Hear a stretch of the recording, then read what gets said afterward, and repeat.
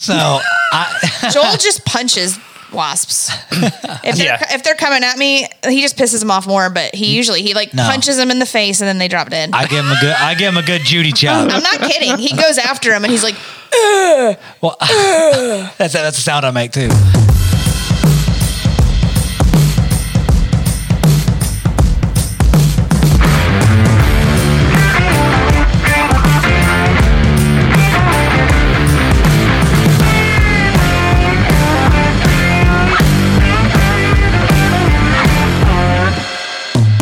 What's up, y'all? Welcome back to another episode of That Reload Podcast. I'm your host, Joel, owner of Reload. Sitting across from me is Jeremy, the kitchen whitelaw.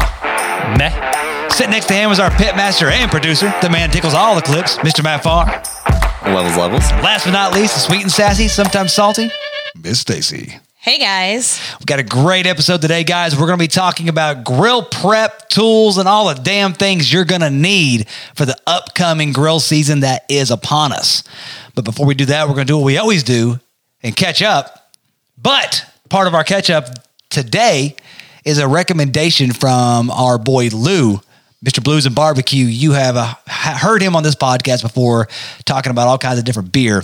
And he sent us something called a Blue Ball. It's a liquid cinnamon roll. So it was like a viral TikTok video that this guy made. And Lou sent it to us. And I showed Joel and he immediately was like, let's go. We are doing it on the next podcast. So sitting in front of us is a nice crispy PBR. All right. Crispy cold boy. A nice crispy cold boy. So we're going to pour that into our Jeremy's getting him a little sippy glass. sip. My glass is the can of PBR, so I just took a little bit off the top because your boy knows how to do it. Yeah, boy. Look at that. Look at it. That is guys. a gorgeous crispy boy. Look at that. Look at that jazz. Okay. Perfect. Man, I'm thirsty just looking at it. And then for our liquid cinnamon roll. So the concoction is if you pair a PBR with Fireball, it will taste like a cinnamon roll. So we are going to test that out on the air. I was going to crack this, but apparently somebody's already had a little sip out of this. I have not. So how much do you put in? We're going to measure that shit with our hearts. I'm going to add a shot glass worth and pour it in. I got down to the label on mine, Matt, if that helps you at all. Okay. We have different bottles. No, I think we do. You have a smaller one. The 200. I'm following suit with Stacy. I got a full shot of Fireball cinnamon whiskey into my PBR. Now you put your hand over it and shake it, right? Yeah. Yeah. You start. All right, so here we go. We got blue balls, y'all. Cheers. Let's all try it. Here.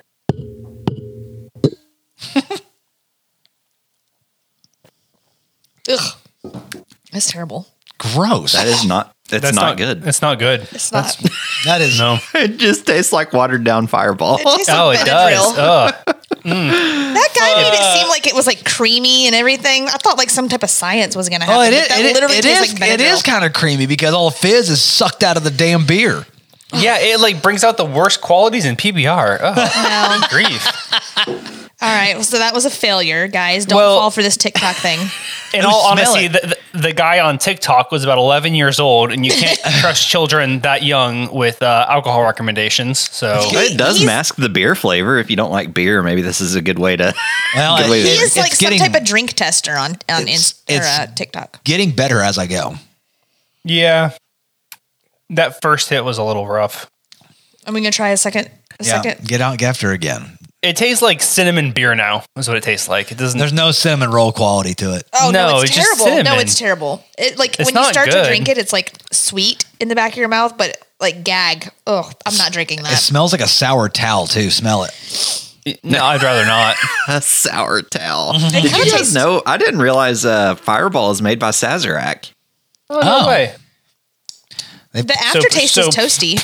Pretty soon this will be allocated. Probably. It's going to be in the BTAC. yeah.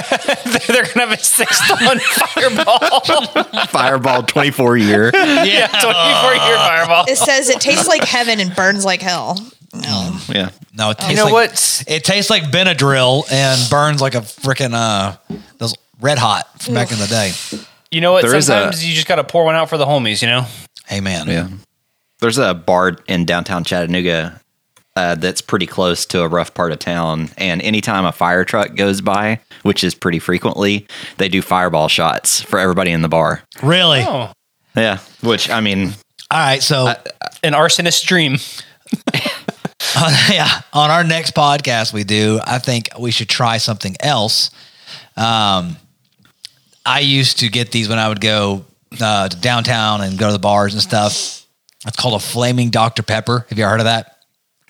no Is it way. when you like light it and stuff? Yeah. No, it's so it's a lager style beer, and then you get a shot of amaretto. Light the amaretto on fire. I think you put a little bit of Everclear on top of it so you can light it on fire, and then drop it into and you drink it like a Irish car bomb, but it tastes very, very close to Dr. Pepper. Now, granted, I had copious amounts. Matt, have you had that before? I talked about that in our group chat that Joel doesn't check earlier. Except I called it Amarillo. I forgot that Amaretto was a spirit. Amarillo. I like how I start by asking Joel, like, oh, the thing you light on fire? He's like, no. So you get a shot, you light it on fire. And This is my story, not yours. Shut up. That did not even catch that. I get into my whatever story I'm telling, and no. I got this. my brain has shit to say, and I don't listen to anybody else. I'm just thinking about the next word that's coming out of my mouth. Speaking of things on fire, did you guys see the reel I just posted earlier this evening? Yes. Yes, dude. So is this your prototype? It is. So for the folks at home, over on my page on Instagram, The Kitchen White Law, you can find this reel, and it is a smoke top. It's a little contraption, a couple pieces of wood with a pipe screen in the center. You put some chips on top of it, and then you run a flame through it to smoke your drink in your glass. It's really cool. I've been seeing it around Instagram. I'm like, hey, I can make that, and so I made one as a prototype. And so now I'm making a whole batch of them so I can give them to all the guys here on the show. We can try it out, but it works really, really well. I mean, there was a crap ton of smoke flavor in that drink, almost to the point where you couldn't even drink it because there was so much smoke in it. Wow. Because it just pushes it straight through. They work fantastic, and they're super easy to make. Well, frickin' A. I'm excited you're Is making it them. burning? Like, is it burning you're using like a torch, so is it burning the hardwood at all? So I had to do a bunch of research. Like my thinking was I should make this thing because you're going to burn the contraption as you use it. So my thinking was, I should make it out of a hardwood you would burn to make smoke, which we work with smoking woods a lot. So hickory, maple, cherry, something like that. So I had some extra hickory laying around my wood shop. So I made them out of hickory, and then I'm using hickory chips. And then what I did was I have two pieces of wood. I drilled a 7/8 inch hole in the bottom piece and then a 1 inch hole in the top piece, glued them together with a really strong wood glue, and then put a pipe screen on that little ridge. It's super simple. Put a little bit of hickory chips in there, and then you blast it. I did a bunch of testing with this. You can't use a lighter. You can't use anything that'll go out. You need a really high powered flame to really push it just hard and fast for like 5 seconds. So I use my kitchen torch, just blast it for like 5 seconds, and then let it go. It's going to look like nothing's happening, but then all of a sudden smoke will just start pouring through the whole thing. And then just leave it on there for as long as you want. Super simple. The one I did last night, 5 seconds of heat on it. Let it sit there for about a minute or so, and took it off, let it breathe for a little bit. Yeah. And I mean, it was just hickory in your face the whole drink. It was absolutely crazy. My prototype is like kind of all burnt up because it took me a while to figure out how to do this. And so it's all mangled up, but now I got like the technique down and research and development, man. That's what it takes. Exactly. And you can put pellets in there. You can put pipe tobacco in there. You guys were saying you did some pipe tobacco ones a couple weeks ago or whatever. And so maybe I'll try and find a little pouch or something and try some pipe tobacco in there. But I mean, it is a pipe screen in there, a fine mesh stainless steel screen. So you can put whatever you want in there. And I tested it a bunch with water, and I changed the water out in between each test, and like nothing would fall through that screen. It was because it's such a fine mesh. You don't get any crap in your drink and stuff. So, I mean, great solution. The whole thing maybe cost me like $1 to build. How do you beat that? If you use pellets, I wonder if it matters what flavor pellets you put in it. Yeah, you can really taste the flavors of the pellets. You know, I'm a big advocate for that. I mean, the cherry, the maple, the fruit woods are Competition fantastic. blend. Competition. You want to taste the trophies. You want to taste the trophies in your drink. We're winners over here. Exactly. And I made this thing big enough to fit on like pretty much any cup and stuff. So I want to try, maybe like smoking some ice cream or smoking just whatever, I mean, you can put anything in the cup, Yeah. So root beer float. kind of fun. Yeah. Yeah, so we kind of did that. We had a bourbon and meat night at my brother's house, my brother and sister-in-law's house last weekend. If you're not following me, that Reload Wife, I pretty much documented the entire night for everybody. I said, all my friends love bourbon. I've got to show them what's going on. So we did smoked old fashions, and they had all different kinds of bitters and simple syrup, Watson's barrel-aged maple syrups, different mix-ins, Luxardo cherries and oranges. Yeah. So we kind of had like a little old-fashioned bar. And what my sister-in-law did, her grandfather that she just has fond memories of, he always smoked cherry tobacco. So she got a pack of cherry tobacco. And Pipe tobacco. Yep, pipe tobacco. And she used that to smoke her old-fashioned. And it was fantastic. It was so delicious. So that was tasty. really cool experimenting with that. Yeah, but amongst a million other things we did that night. No, I think we did too many old fashions, but her last one that she made was one of the best old fashions I'd ever had. It was smoky. That cherry tobacco really was front forward. It was distinguished, but it was you were catching that sweetness from the Luxardo cherry and that simple syrup that they were using in there. It was so good. Mm-hmm. But another thing they did is they would take almonds, just pecans. Pecans. And pecans. They would take those and they would kind of like chunk them up and they would light those on fire. And they would use that. They would get it where it would burn.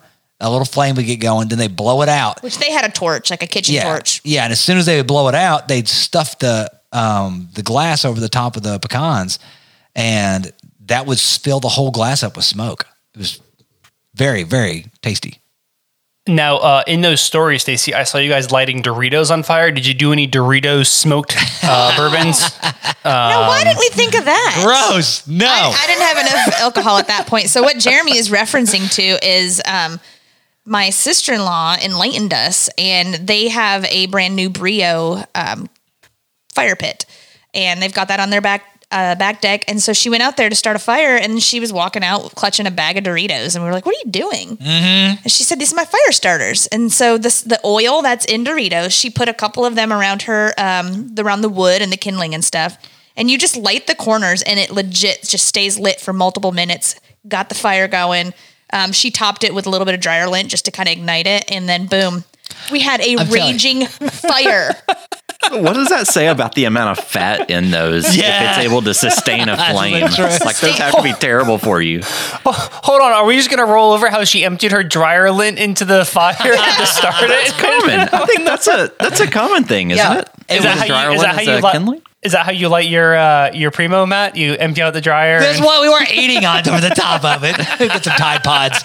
No, but no, they save their junk mail, their dryer lint, and their Doritos. They said the more stale the Dorito is, the longer it lights. Yeah, and they stayed lit to light the fire. It was absolutely incredible. So I'm doing that from now on. Like that's so cheap, easy way than getting like the tumbleweeds or something like that. Well, our kids like to just rip open bags of chips and just leave them laying in corners of the house for days at a time. We don't find them till later and they're ruined. So yeah, we'll save them for fire starters. There you go. I would love to see a series of stories where you guys like test different chips, like Lay's or like different flavors and stuff, and see which ones burn the best. We talked about it that night. From what we've heard, Cheetos, the crunchy Cheetos, actually perform just as well, if not better. Yeah, but good luck getting those out of Joel's hands. Like he's gonna be diving into the fire to eat them. There is no leftover Cheetos in this household. Hey, that could be Joel's drink, a flaming Cheeto. You stick a Cheeto into a shot, light it on fire, and then take it. We'll just have to get a fine grinder and grind it up into a fine dust and mix it into a Pabst Blue Ribbon. We can get Maisie to do like a Cheetos crusted steak. Oh, she'll do it. She'll 100% do it. No, I just need to do her. I need to one-upper is what I need to do. Yeah? Yeah. With a Cheetos steak? I'll just drop that bomb. Like, F your nerd steak. Cheetos you got till Tuesday when this drops to get it done. You got it. Yeah, Keto so steak doesn't sound that bad, actually. No. So we had know. a lot of really awesome bourbons that night. It was just a great night. We were safe. We spent the night there. Our first crack of the day was a 13-year Heaven Hill Orange Label, which was phenomenal. Oh yeah. And then he had been holding on to a Thomas Handy. Now, he has an extensive bourbon collection, but he had never cracked that one. He's never tasted that before. He was kind of on the fence about selling it or whether or not he was just going to hang on to it. And we were all super glad that he did because that was that Thomas Handy it was wonderful. was like the best rye I've ever had. It was it lived up to the hype. If you have a chance, if you're at a restaurant and they have a great bourbon selection, I highly recommend trying that one because it was exquisite. Yeah, that bourbon had layers and layers of flavor, and every time I would go back to it, I would get a new layer of flavor. Yeah, it lives up to its name. But anyways, Oh, and then I had some Maker's Mark cigars, like not the big fat ones, but like the medium-sized ones. you had two, Like a two cigarette. of them. So it wasn't like No. the cigarillo, and it wasn't like the big fat boys. It was like the medium-sized one. And so like I love smoking a cigar from time to time, especially when I'm drinking bourbon or sitting by the fire.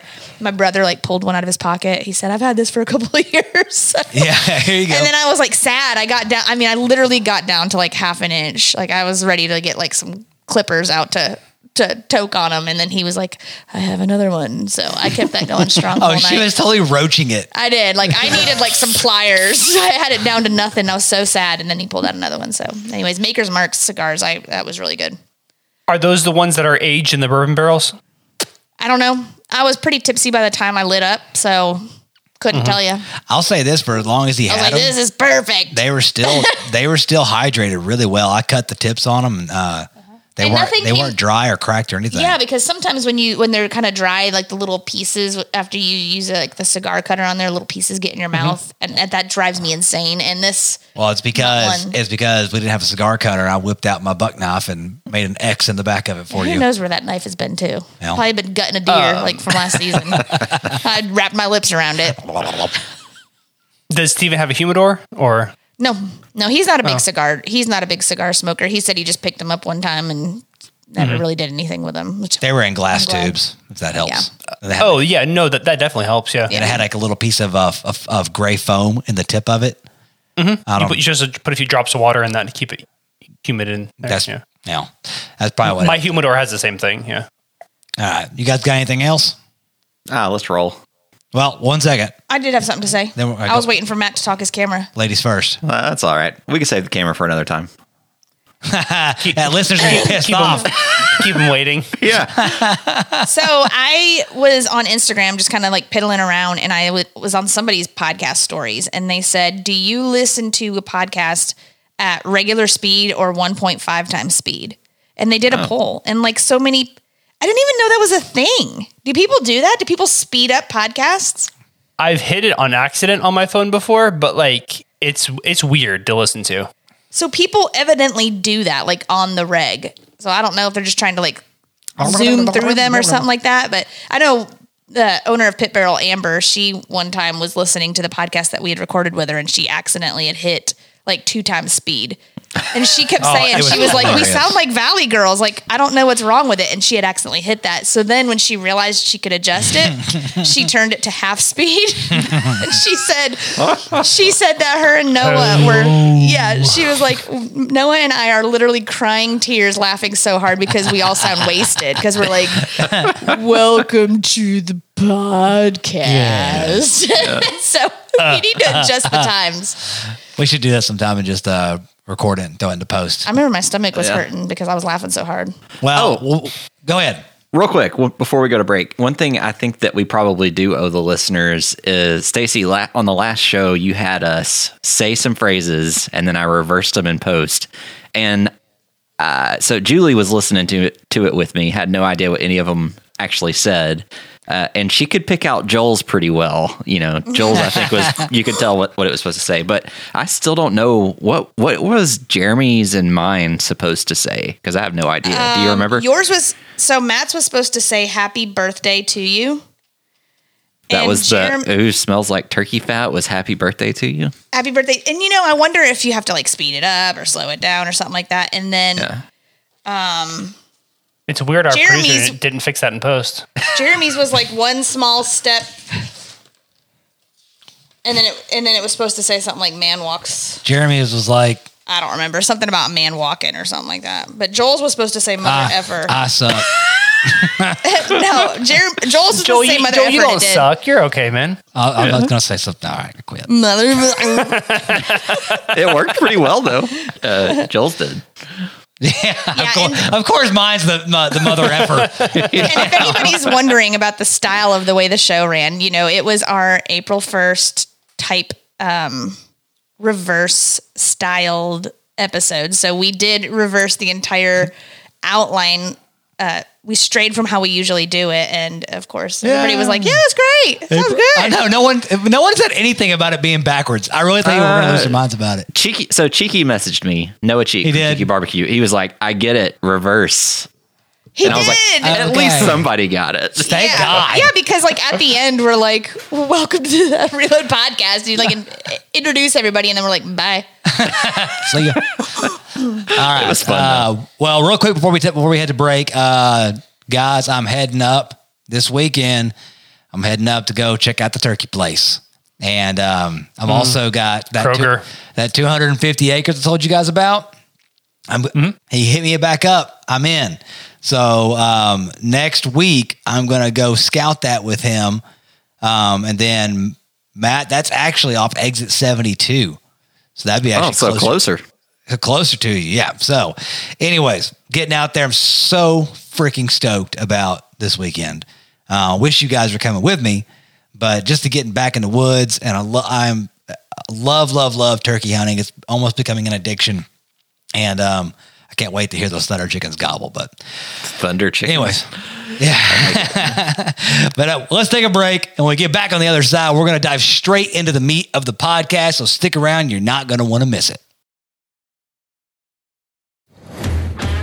What's up, y'all? When it comes to meat, the TRP crew chooses only the best.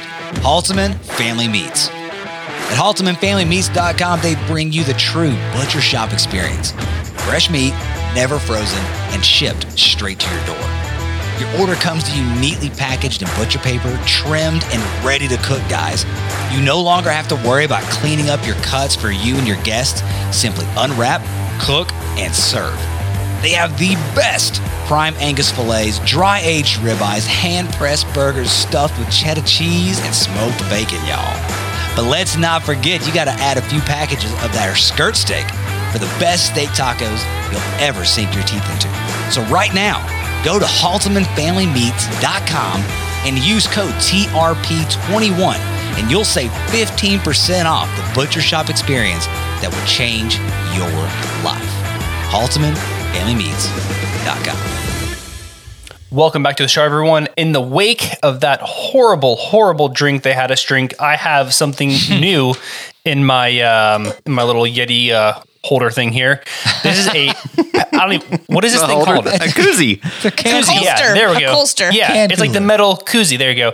Anyways, it is a Pabst Blue Ribbon, a PBR Extra, and these are their 6.5% alcohol ones.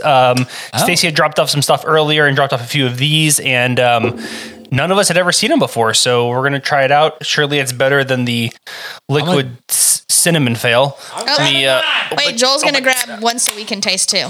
Wow. Yeah, you start. What is regular PBR? Like, what's Yeah, what- the ABV? Yeah, you have it in don't front of see you it. there, Matt. Is there any alcohol in it? Maybe not. In fairness, it's pretty dark where I'm at, so I'm having a hard time seeing it anyway. I always thought it was around in like the 4.3, something like that. What's the ABV of the PBRs regularly? I don't know, 3.2. I don't know, whatever. Let me look it up. Yeah. She's just saying a number. PBR. All right, have you- ABV of PBR. ABV. You tried it. 4.8. 4.8. Jeremy, so... No, I have not tried it yet. I'm waiting for you. Okay, I cracked mine. Let's go. Cheers. Sláinte. Salame. Man, this is 2 weeks in a row I felt left out. Tastes like a PBR. Tastes like PBR. Huh. No, it's darker. It definitely has a stronger taste. It's a slightly more bold. If you Tastes did more- if you did a side by Tastes side, more you like a would know. PBR. Yeah, no. If you did a side by side, you would be able to tell. Guarantee it. Not my favorite. Kind of. We should do a blind tasting. tasting on want it? beers. We should like a Coors versus Bud Light versus Miller Light versus. Yes, absolutely. Oh, yes. There's a little more at the end of this one, but Yeah. I think we need a Mr. Noah cheek. That's yeah, not if we're good. doing Bush, we gotta. Are you going to drink that piece of shit beer? No, I'm counting my calories, and that is not worth it. This is infinitely better than that other thing you had us drink. I would drink that in a heartbeat. I'm just trying to be careful. I would drink this if I had nothing else. Like I have It's beers delicious. in my 8-foot refrigerator outside. Well, I'm down here recording a podcast. I have this, or I can chug from the Fireball. So No, I think that's an excellent beer. Maybe to crack Fireball. while you're manning the grill. it's no, not, this is good. it's not bad. It's not bad. I can drink it. But What I like about the regular PBR is that they're such low ABV, which we'll get into this as we get more into grilling season. But like, if you're standing over a hot grill for a bunch of hours, you Yes. don't want heavy beers. You want light beers. But yeah, we have some topics to get into. Joel, you want to roll us into that? that sounds good. Yes. So we were going to be talking about today, guys. You sat all winter. You haven't grilled that much. You haven't maybe smoked that much. Maybe you have, but it's coming down to hardcore grilling season where we're all going to be getting out there and really hammering it out there on the patio. Yeah, it's going to get a lot more wear and tear now. That's right. So beautiful. we're going to be talking about things that you should be doing, checking, and getting to make sure that you are prepared for grilling season. And the first thing we want to talk about, we're just going to start from the bottom, work our way up, is propane grills. Just about all of us, if you like to grill, have or have had propane grills. And something that I think, and you guys jump in, is that first thing you should do, like if you aren't a heavy backyard griller and you don't like getting out there in the cold and all that jazz, is after it's been 4, 5, 6 months, you need to get out there. You need to check everything on your grill. Check your hoses, check your tank, your valves, and make sure that you don't have any leaks. Of course, you're going to probably crack that grill open and it's going to have rust all over the grates. And I'm sure the guys here have some great tips on how to freshen those things up. But a tip for me is check your hoses, check your valves, all that stuff. And, then give it a good 20-minute burn away from your house to make sure that thing's not going to turn into a giant firebomb. So, you guys got anything to add on propane grills? So the last time I had a propane grill, I think it was like a Charbroil infrared, and it had stainless grates. So I've never really had to worry about the rust covered grates, but I am curious if you guys have tips on that, because I'm sure that's a common issue that people run into, right? It is. My Camp Chef Sidekick grill box, which is practically just a small propane grill, it has. What happened? Sorry, Jared. Guys, if y'all don't know, we're via Skype right now. And Matt is What? Take a picture. I want to see what it looks like. I got a in the winners.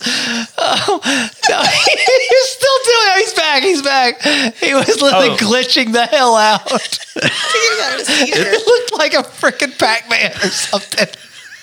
Completely normal on my end. Yeah. Oh, look at the winners. Sorry, time out. I guess I still don't get too hard of this inside joke.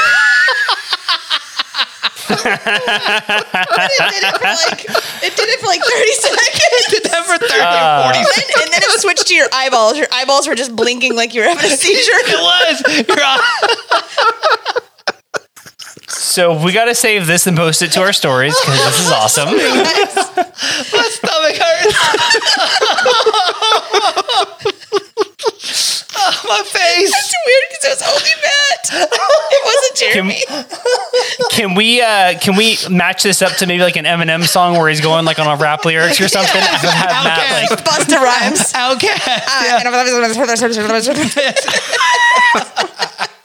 Some Bone Thugs in Harmony. Yes, I wish you'd gotten longer. Oh, Me too. That's what she said. Oh shit. Okay, Jeremy, where were you, sir? It's like Talking about rusty grill grates. yes, All right. yes, back to that. Go ahead.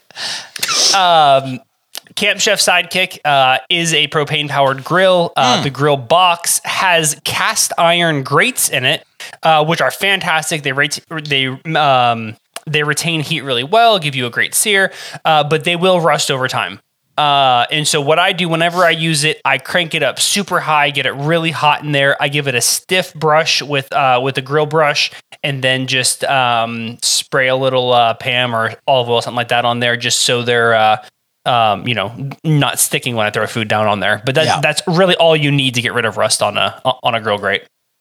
I know we're going to talk about. Jeez, I laughed so hard, my nose is running. I know we're going to talk about tools later, but I'm curious. You said you use a grill brush. Do you guys use the wire grill brushes? Because I've heard some pretty terrible stories about like what can happen with those things. We've stopped in our house, and we've gotten it's a really stiff, coarse, like heat They're resistant. like nylon bristles. Yeah. So they're not like silicone or rubber. They're like, what would, okay, so like what you would scrub a tub with, those type bristles, more hard plasticky type feeling. It's a very stiff, coarse brush, but it is nylon, so it's got some heat resistance. Now your grill pliable. If like what Jeremy was doing with his grill, freaking hot as hell. I don't know how well that would hold up to it, But if you're just walking out to your grill and scraping shit off before you preheat it, then it's good for that. Yeah. So I do use one of the metal bristled ones, and I know people have horror stories of like the bristles coming off and getting in their food and just being a nightmare and stuff. Yeah. I get like a really cheap one from like the Walmart clearance section, and as soon as that thing starts to look, the slightest bit not great, I throw it away and get a new $5 one. So I never use it to the point of where it's like falling apart, is one thing. Yeah. And then another thing, like if you see metal barbs on your grill, Clean them off. Yeah. Well, I think a big part of that too is coming from if your grates are super corroded and not clean, you're not going to notice, a fine barb wire. that's stuck in a piece of char on there. Yeah. Yeah. But something that I've done. If you use it, I guess you could use like a wet paper towel to kind of go back over the grates to kind of clean them off. But it's risky. I've done it with wet paper towel, and I've done it with where I'll take Pam and spray it, or like a little bit of olive oil spray it on there, and just rub it across there to see if it'll pick anything up. Yep, I do the same thing. So, I think that's it. We'll get into more tools and things like that for propane grills later, but yeah. Just to refresh, if you're going to bring your grill grates back, Jeremy's tip of heating that mother up, getting it hot, loosens everything up. Knock it off. If it's cast iron, put your little oil on there just so everything doesn't stick, and that'll kind of refresh it and bring it back to life. Now, for like me, I like my outdoor grilling area to look nice and look pretty and look shiny. Like, what would you use to clean your stainless steel grills? Like, is there anything that you can use, spray on there to shine them up and make them look nice and not have fingerprints and grease marks? And so I've used Citrus Safe. Have you guys ever used that before? Yeah. Yep. I've used it on boats and stuff too. It doesn't do jack shit. It doesn't? No. It does. It does on leather, like on like that, or the pleather seats or whatever.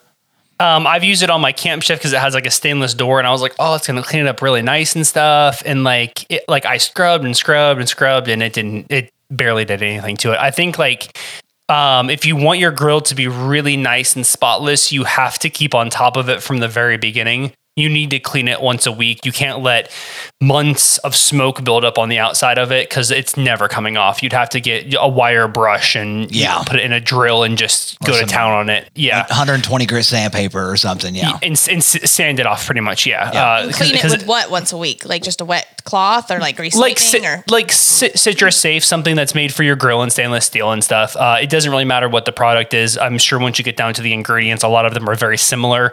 But they're not working magic. You have to put in the elbow grease over time. Yeah. So if you're somebody like me who never cleans their outside of their smoker, you're not going to get that jazz off. Now, I will say you can get some stainless steel cleaner, and you can put in a lot of elbow grease and bring back some of the shine and luster to your stainless steel.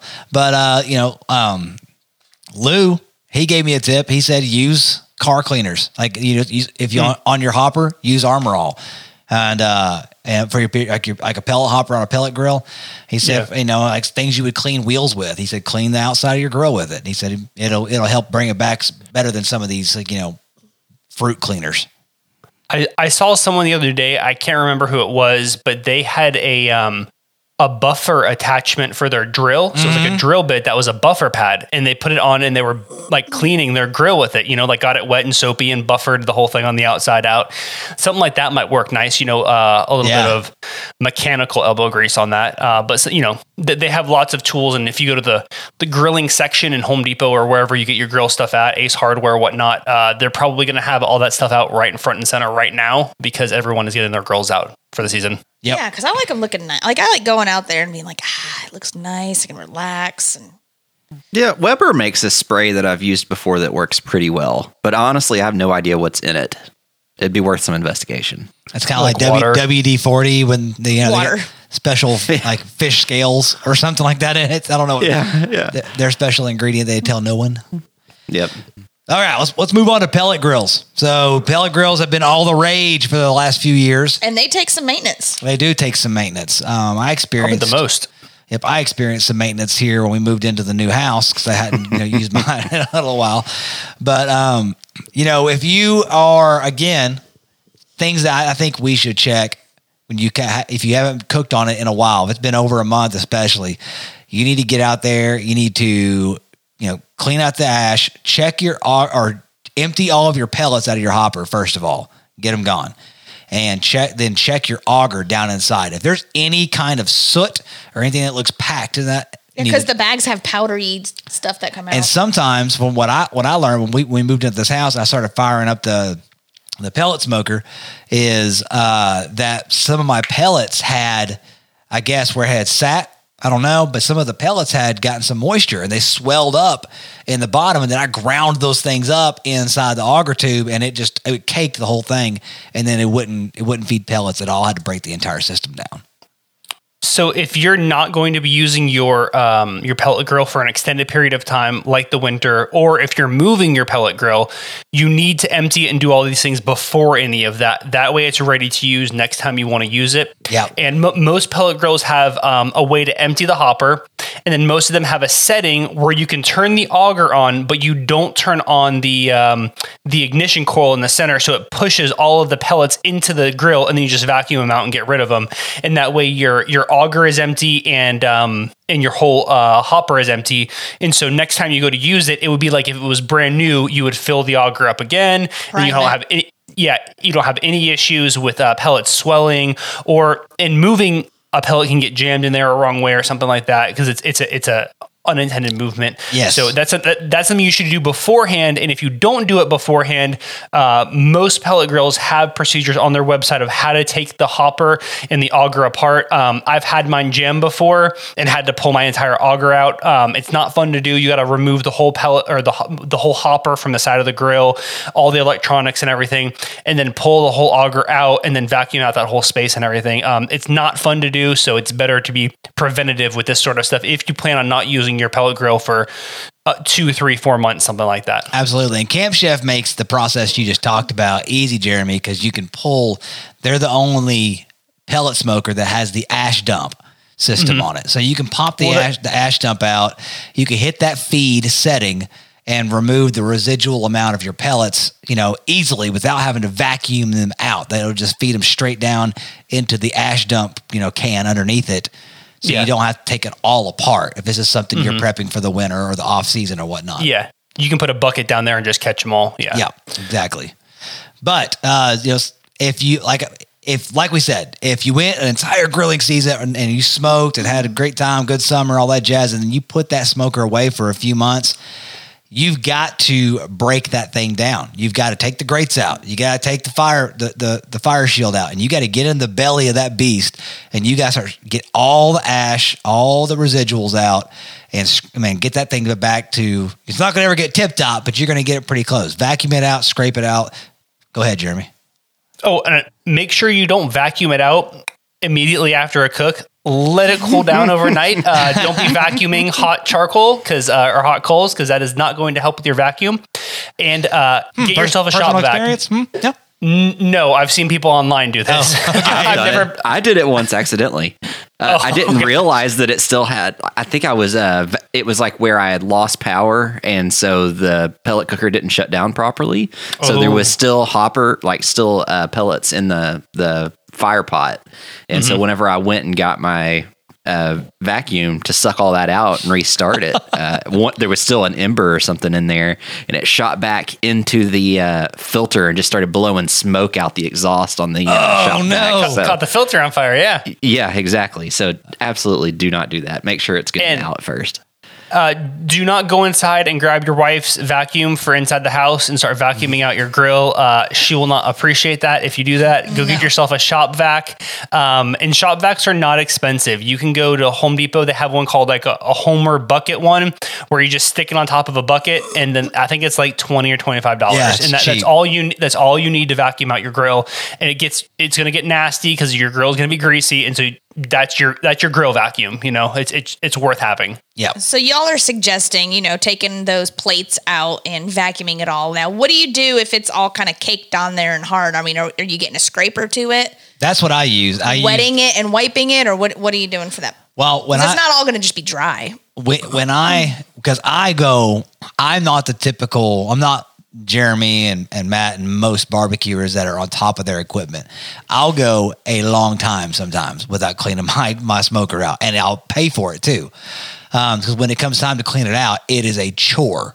And I literally have to I got a drywall scraper and was just peeling caked layers of grease and ash off the sidewalls of it to get down to everything. Oh, you have that on the sidewalls? Yeah. Oh, okay. I guess not the fire pot.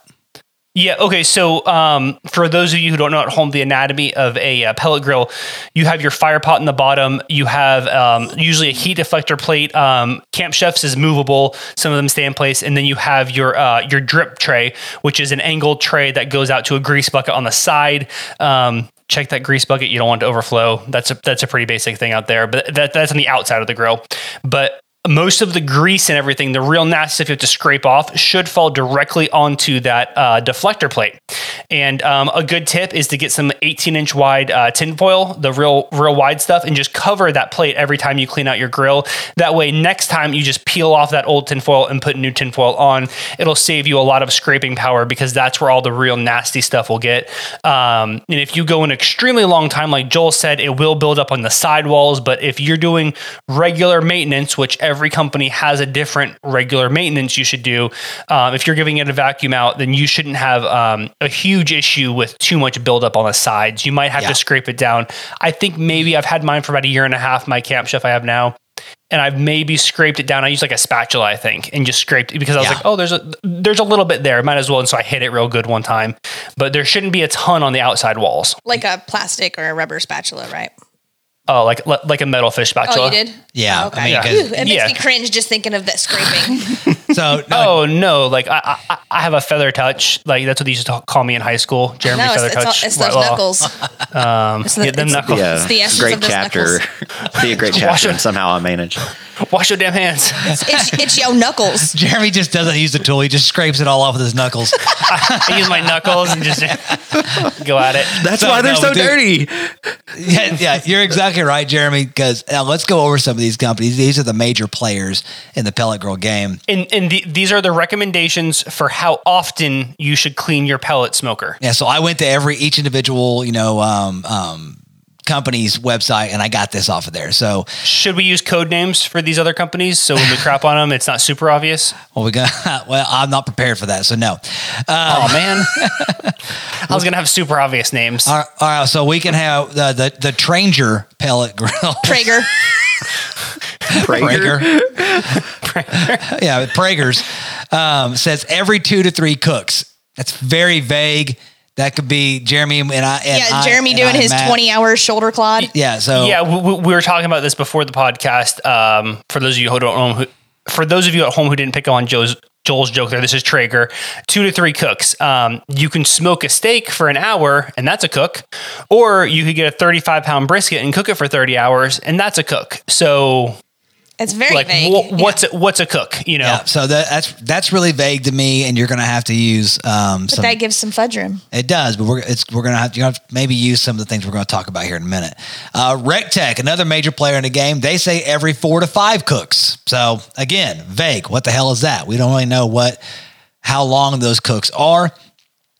Pit Boss, they say every bag of pellets. Well, you know what? All of us here, the TRP crew, we never let our pellet grills get down that low. Okay.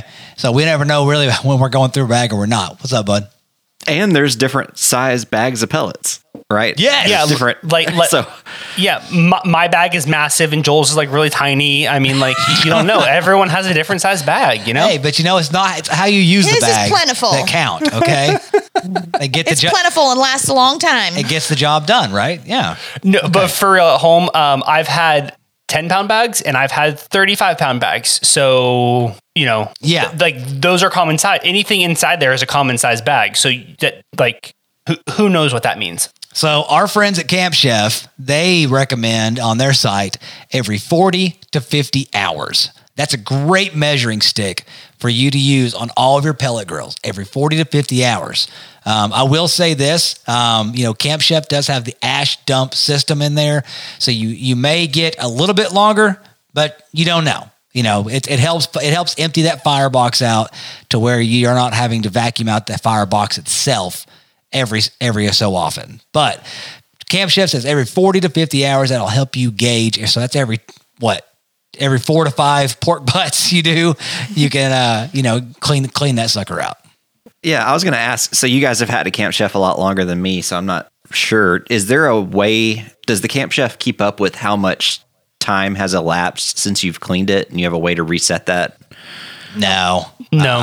It will tell you on like the controller how long your cook is. Mm-hmm. So if you're curious about that, like it says it right there in big and bold on the thing. So you kind of keep it in your head, like, oh, I've done this or that. And like, normally how I gauge it personally is like, depending on what my next cook is, if I'm like, oh, I haven't cleaned it in a while, but like, I'm just going to smoke a steak. I'm like, I'll probably let it ride. But if I'm like, oh, I haven't cleaned it in a while, but like, I'm going to cook like some pork belly, something that's going to be really nasty. I'm like, I should probably clean this thing so I don't have a grease fire.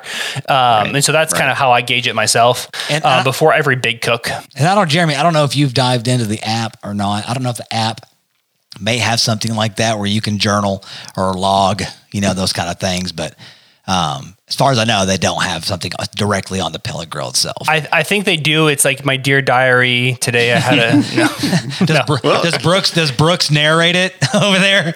Dear diary. We should tell Brooks that he can have that feature for free, right? That's a feature idea. Yeah, that's right. We won't charge them anything for that. That sounds good.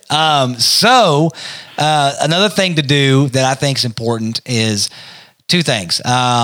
Jeremy mentioned the aluminum foil that you put on top of the grease drip pan. You want to change that. If you have a big sloppy cook, ribs, pork butts, brisket, anything like that, when you're done with that cook, change that foil, because then you don't want to be like your host Joel here and go trying to cook something at 400 degrees and set your whole dang pellet smoker on fire from a grease fire on top of the foil itself. Yeah, that's a really good point, Joel. These grills can do everything, but you have to think about what you're doing. If you did a big greasy cook, a pork butt, something like that, and now you want to go roast some salmon at 500 degrees, probably not a great idea. You got to think about that. And like, I only change my foil out when I'm cleaning the whole grill, because like you got to take the grill grates out, you got to take the deflector plate out to do it. Your hands are already greasy, so at that point it's like, well, might as well grab the vacuum and vacuum it while I'm here. Yeah, exactly. Everything's already done and dirty. But yeah, I'll say this though: if any grill that you're cleaning, if you get in there and you decide you're going to use some kind of cleaner on the grates themselves, because they make things with oven cleaner or they have actual grill grate cleaners and things you can buy, they're very chemical-y. But you want science, but you want to treat this like you would if you first bought it. So if you put all that stuff on your grill grates, you're going to put it back in and you need to do a burn off. So burn off all those chemicals on there for, heat it up 350, 400 degrees and burn that off for a good 20, 30 minutes. So the Camp Chef grill grates are actually sized to fit in your dishwasher? No way. Oh. Yeah, that's why they're the size that they are. It's not like one big grill grate. They break it in half. Yeah. That way you can actually take them all out, and they're all that size, so you can put them into your dishwasher. Get them sanitized and everything in there. Yep, if you want to. Yeah. Oh, would you look at that? You just sold me. Would you look at it? I'm going to get a I Camp just Chef. sold you on the grill you already have 3 of. Would you, I love them. would you More look at than that? Would you look at that? Would you look at it? Sorry, I saw that guy on a video earlier.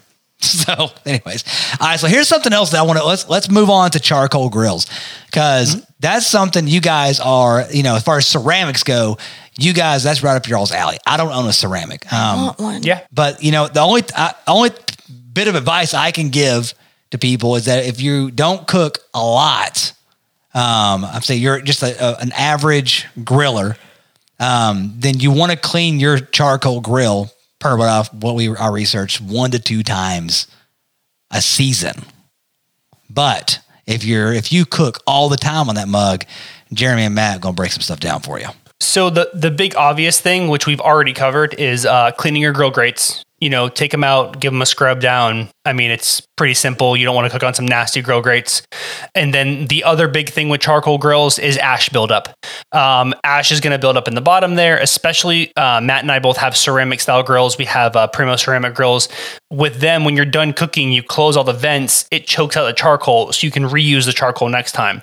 But what happens after a number of cooks is ash builds up in the bottom there, and they make some different things, which I know, Matt, you use the kick ash basket. Is that correct? Yeah, and it's great. So it makes it where rather than having to put gloves on and get all that old charcoal out so that you can get to the ash to vacuum it, all you have to do is you just pick the whole basket up, shake it, and that shakes ash free. Then you can set it to the side. So the clean out process is a lot faster with one of those. So what it does, it sifts the ash, and all you have left is usable or chunks of charcoal. Mm-hmm. Yep. Yeah, setting in that basket. Yeah. And then between big clean outs like that, what I'll do is my shop vac has a kind of a small hose attachment to it. I'll open the bottom vent fully if I'm just doing a small cook and I don't want to take everything out, and I'll vacuum out the bottom part there where all the ash is supposed to fall down. And I'll probably do that between every 2 or 3 cooks. But then if I got a big cook coming up, then I'll clean all the charcoal out and really vacuum it good. Like when I did that shoulder clod recently, I really cleaned it well and then went from there. Let me ask you guys this. There's a damper that opens up on the bottom, correct? Now, is it That's what I was talking about. Is it a vent, or is it yeah. or is it like a thing that flops like the pit barrel? It slides over. So it's about 2 inches tall and about 5-6 inches wide, maybe, depending on how big, what size drill you have. So you can slide that open and stick your hose in the bottom there and vacuum it kind of from the bottom. Okay. Well, let me ask you this then. What would prevent somebody from taking everything out of the top, taking their water hose and just washing it out through that vent once you sifted out all the chunks of charcoal with that? Why would you want to? Maybe you don't have to vacuum it. Well, you would just make a sludge. Do not do this at home. This is a horrible idea. Yeah. You'll make a sludge inside of your grill. It'll be absolutely disgusting. What if you clean it out? I'm being all seriousness here.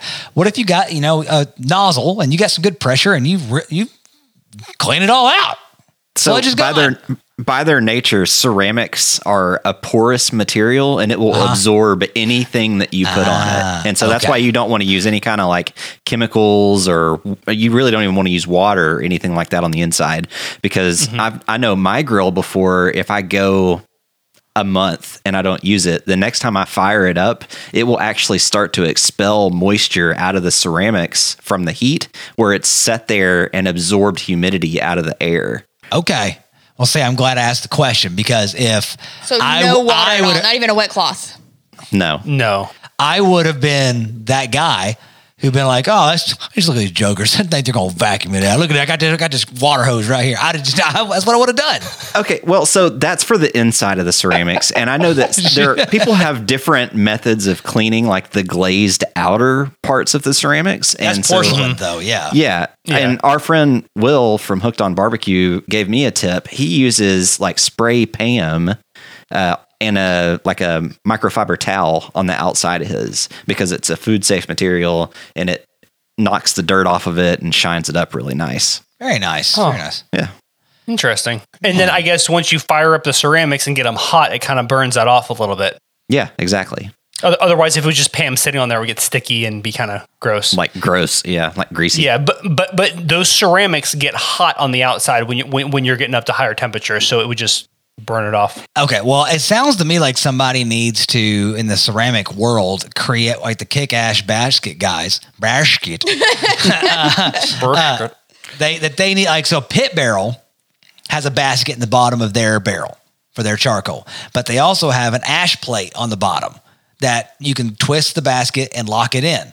So whenever I want to clean my pit barrel out, I just pick it up, and I would say 95% of the ash is stuck on this plate. Then I could take it out and get rid of it and clean out the bottom as needed.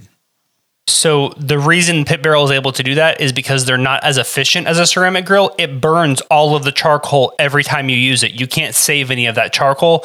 The reason you still have charcoal setting on top of the ash in a ceramic grill is because you were able to save that charcoal. Sure. If you just had to let it burn the whole time, then it wouldn't matter. You know, like you're like, okay, well, you know, whatever's left in there has to burn. You know, what I'm getting at is for when you want to clean it out, that plate's down there. That makes it easier to clean out, because you're already taking a basket out and sifting all the ash to the bottom and then taking a vacuum to it. Having a nice plate on there would expedite that process, don't you think?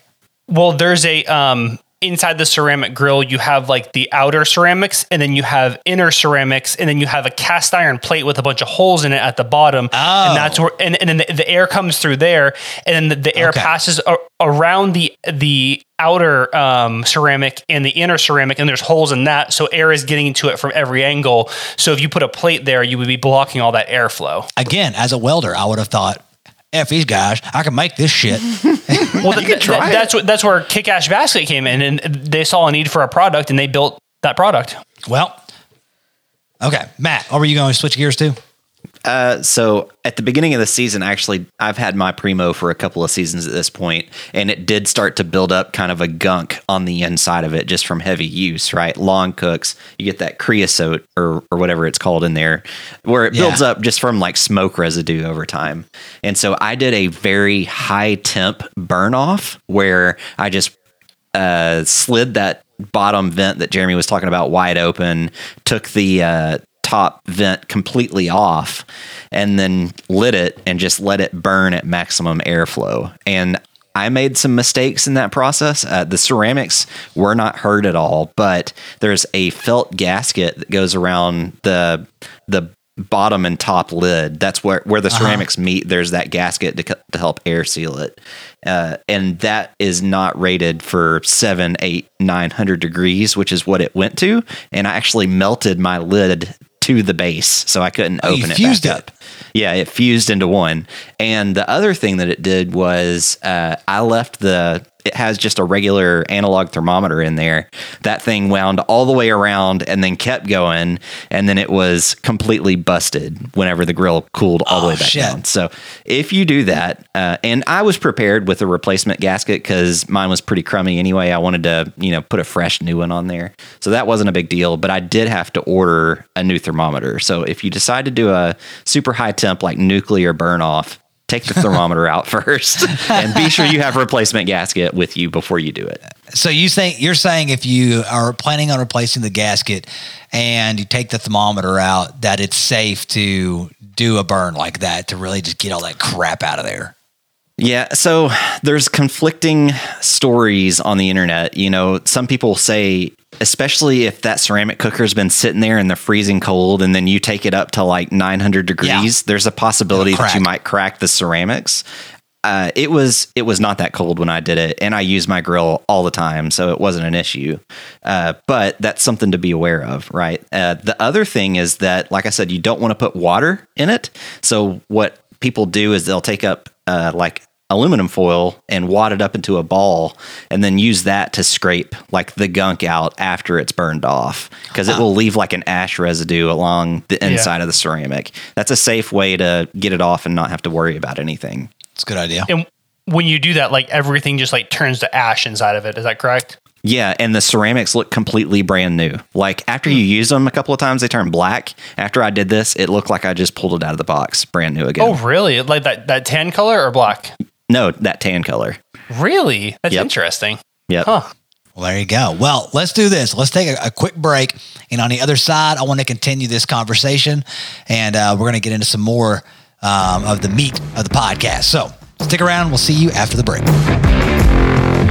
I don't know about you, but as a bourbon lover, I get sick and tired of my high-quality spirits being tainted by plastic or metal flasks when I'm on the go or in the outdoors. Not to mention having them spring a leak in my pack or back pocket. Guys, I had enough, and it's time you do the same by jumping on board with the TRP crew and get proper. Rag proper. These modern flasks are a perfect vessel for all your favorite spirits. Each flask is built of thick, break-resistant glass, then wrapped in a high-end silicone or dark brown leather for that perfect high-end feel and look that a proper person such as yourself deserves. Your spirits deserve more, and so do you. So do the right thing and head to ragproper.com so you can get your hands on the highest quality, best looking, best feeling, best pouring, best look how proper I am flask on the market. Use code TRP21 and save to get you and your spirits what they deserve. Rag Proper.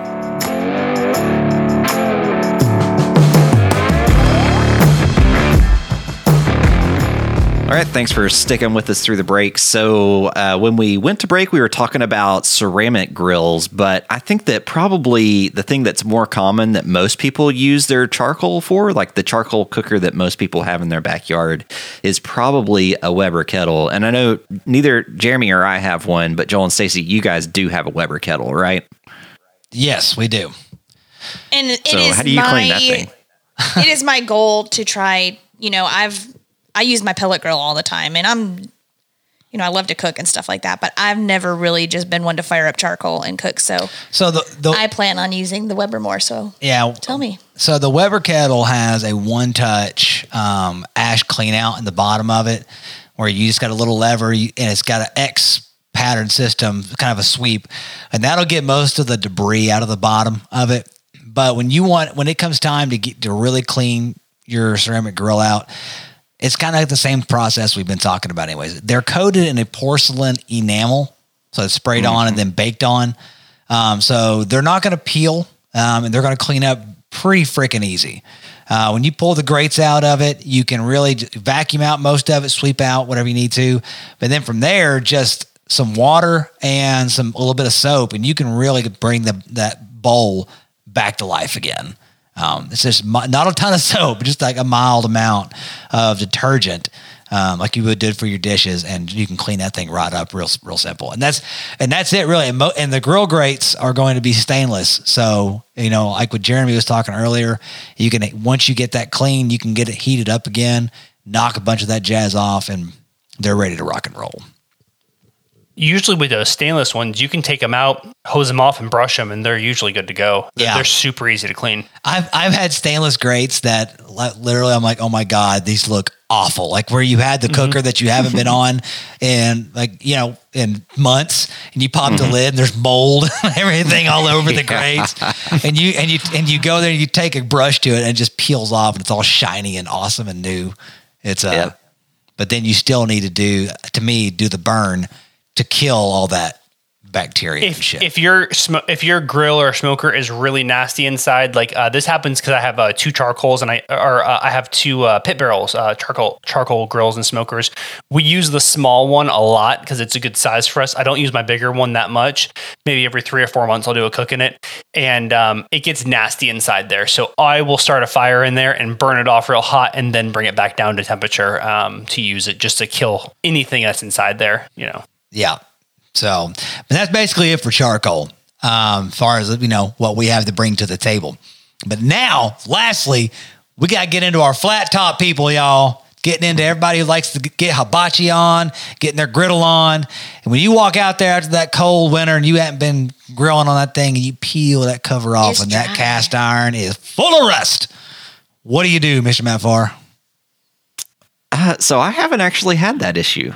And maybe that's part of the reason. Maybe part of the reason for that is just because of the way that I don't really winterize it, but I treat my griddle top exactly like I treat my cast iron pans. Yeah. So whenever I clean it, I crank it up like as high as it'll go, and then I pour water on it to kind of bust up all that stuff that's on there, scrape it down really good, wipe it down really good with a paper towel. And then I use like a heavy coat of grapeseed oil on it to season it, re-season it, and protect it. And every time I pull the cover off of it, it's pretty much good to go. There may be like some dirt or sediment on there that you can just knock off, but it's ready to cook. Well, Now, do you cover it immediately, like after it's cooled down for your cook? Do you retire it for the night or for the days? Yeah, so that's whenever I do a big cook, like around dinner time, as soon as I finish eating, I'm going out there and cleaning it. That way, before I go to bed, it has time to cool all the way back down so that I can put the cover on it and store it. Yeah. So I'm going to be the opposite of you, producer Matt. So Tell me. This is the what not to do. This is the what not to do. So don't leave when you got a giant cast iron flat top. Don't leave your cover off of that thing for months at a time. It doesn't like it. And if you don't winterize it, like Matt's talking about, which I never do, I never winterize my flat top. I come back to it after when grilling season starts, and it's a mess.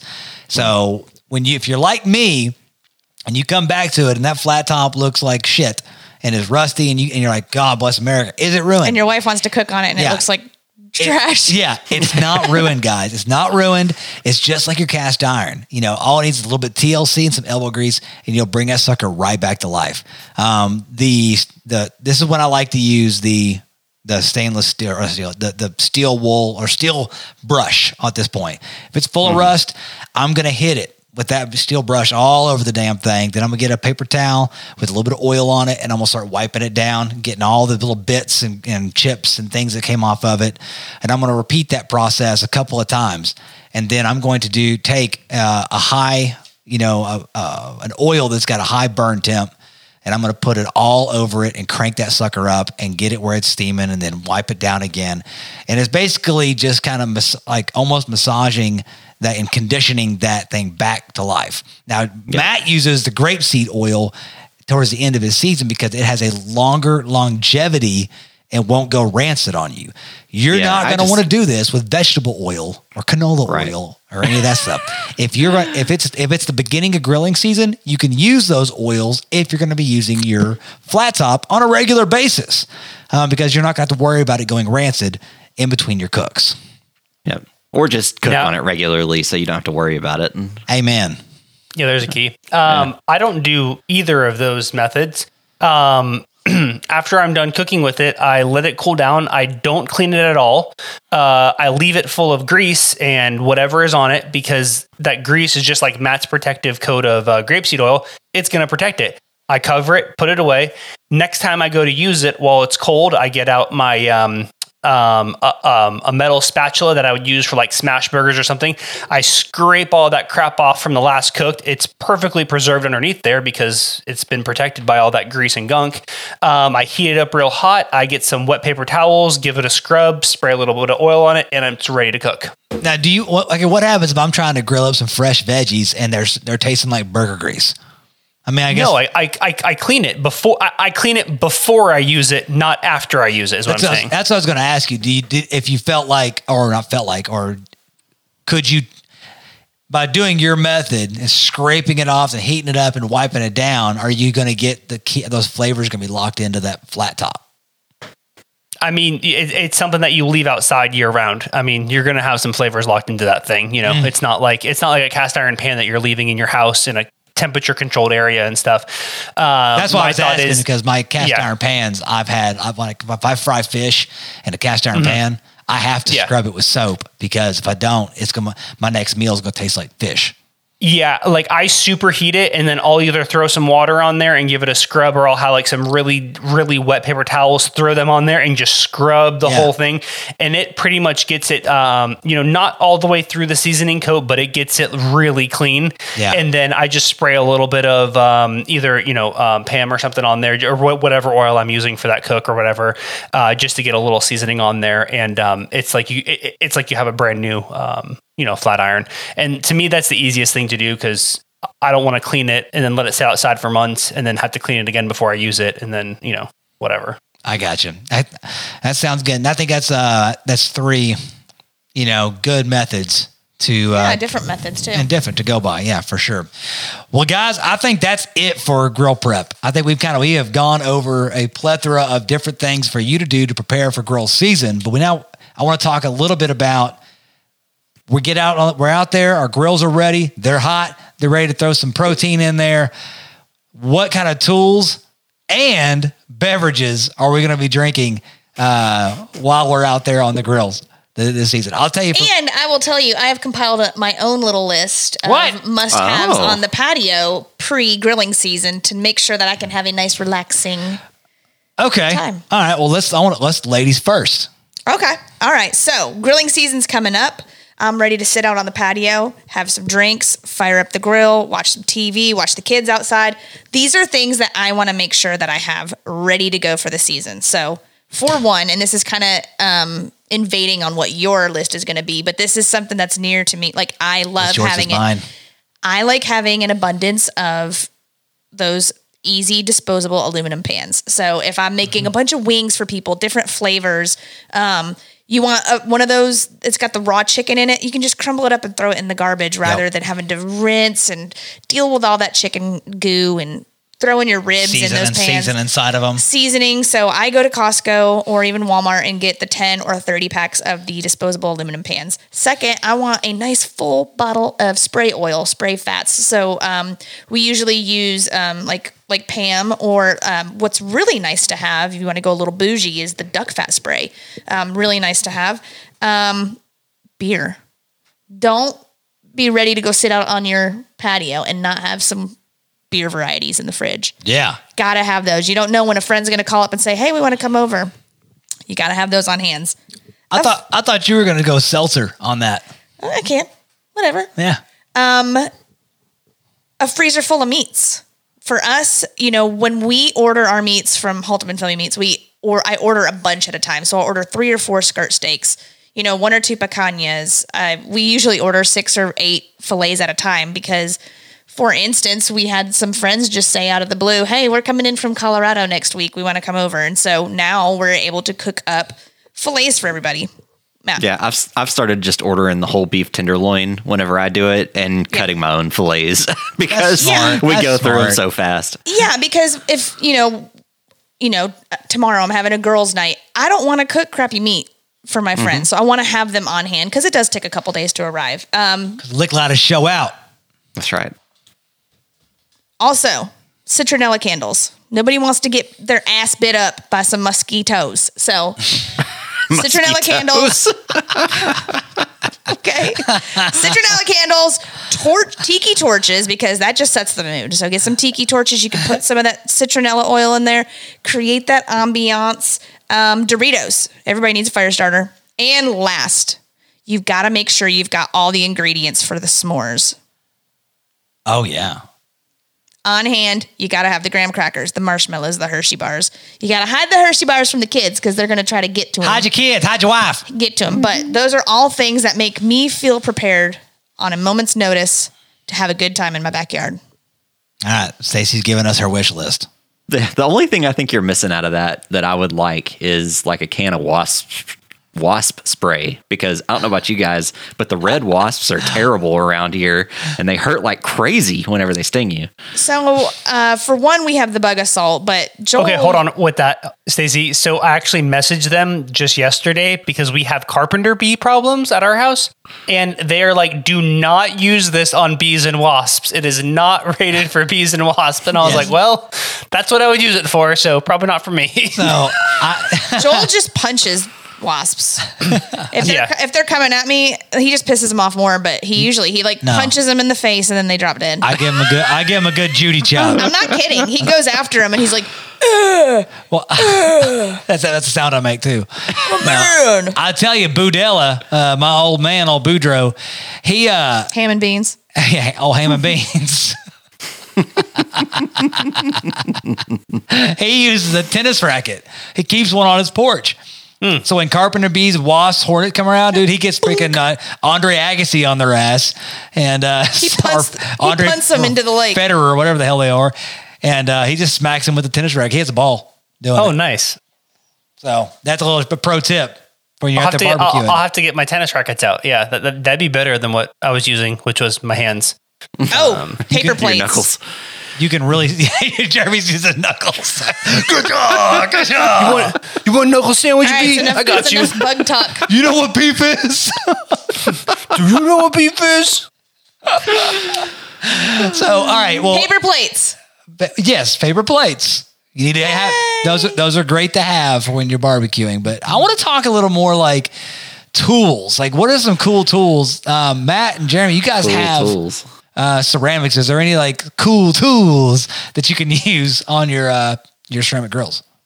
Yeah, so it's something that I've had I got it pretty soon after I got my Primo, is a thing called a Flame Boss. And so I think there's a couple of different similar devices that all work very, very similarly to each other. So it's basically a little fan that attaches to the bottom vent on the Primo. Then there's two leads for temperature sensors that come out of it. One that clips to the grate and one that you can use to like measure the temperature of your meat. And then from there, you just have an app on your phone where you set the temp that you want the grate to stay at. And then that fan will control the airflow through the cooker to keep it pretty close to that temp. So you're effectively making your ceramic grill. It's the convenience of a pellet cooker at that point, right? So it's very convenient. It's nice for really long cooks where you're not going to be able to go out and check on it and make sure that you're not hitting temperature spikes and stuff like that because it'll just control it automatically. But it's not totally necessary because ceramic cookers are so good at staying steady on their own regardless. But like, especially if you're going to do a bunch of overnight cooks, it's worth it for the peace of mind. You can just pick your phone up, take a look and say, oh, the cooker's at this temp, my meat's at this temp. You don't have to go out there and check on it. Yeah, I was gonna say on that note, I use the Meter wireless probe, and it measures the internal temperature of the meat and the temperature inside the smoker, so you get to see both. And you can set alarms on your phone, like if the temperature gets over X degrees, like an alarm will go off or whatever, so like it'll wake you up or whatever, and you can go check on see what's going on, or if it gets too low, if it burns out or something. And then you have a chart of the whole cook. It tells you like what the temperatures were, just like it would with the Flame Boss and stuff. And when I did that beef shoulder, it stayed within 5 degrees from 10 p.m. to 6 a.m. And I would account that for cooler temperatures outside the grill. As it got cooler throughout the night, it went down a little bit and then warmed back up once the sun came out. But they're pretty spot on. See, if I had a ceramic cooker, I would have to have one of those items. I could never do an overnight cook without some sort of, system telling me if it's shutting down, telling me if I'm losing temp, or telling me if my meat's done. I know I could get a probe to watch the meat, but I'd have to have something monitoring the charcoal itself. Because like with a pellet grill, I rely on that computer to take care of itself, to monitor it itself and auger in those pellets to keep the flames going. But with a charcoal grill like that, you don't have either one of those items. You don't have that luxury. So the Flame Boss, like it will blow air on the charcoal, right? To kick it up. It forces air through the bottom vent. So it's almost like that's the way that it's controlling the temp. It's like you said, it's blowing on the charcoal effectively. Yeah. And Jeremy, yours is just monitoring the ambient temperature inside and in the meat. Like I still have to manage the vents and everything. It's just telling me what that temperature is from my phone. So I don't have to walk out there and stuff. Yeah. And then honestly, like when I did that shoulder, I went to bed around 11 or 12, had checked on it right before I went to bed, got up at like 3. And then I usually get up at 6. So I was up at 6. And so I just got up once to check on it. And, like I wasn't even really looking at my phone. I just went out there. I was like, all right, the house is still here. Nothing burned down, good to go. Went back to bed, just whatever. But like once you've done a few of those cooks and you get it locked in, you have some trust in that smoker and it's just not super necessary. There you go. Well, I think if I did have a ceramic cooker, that I'd have to have one of those two items for sure. So, any other tools of the trade we want to talk about? They're going to be people might want or need out there. We're talking to you, Paul. These are all things that you need to go out and buy. That's right. Big Paul on the grill. I would say if you have a griddle top, I would say that if you are going to be cooking on a large flat top, something like the Camp Chef 4-burner, I would say investing in a very large spatula. Good call. Something that you can really work the top of the griddle if you want for scraping, moving Spreading. water, grease. If it's something with a long handle, so if you're going to be doing a lot of smash burgers, because that griddle top can get really hot, and you putting your hands over the top of that hot cast iron. I don't have knuckles like Jeremy. It can start to burn a little bit. So having a long, elongated handle helps with that too, and cleaning. Yeah, Camp Chef has like a whole kit of like griddle top accessories, and you can get the little spray bottles of water to throw water down there, and the spatulas and everything, all in one kit, and it's like not expensive at all. Yeah.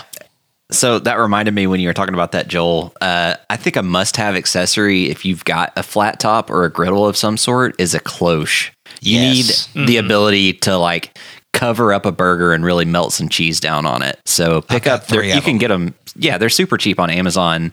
It's worth having some extras. Go get some I call cloches. it the melting dome.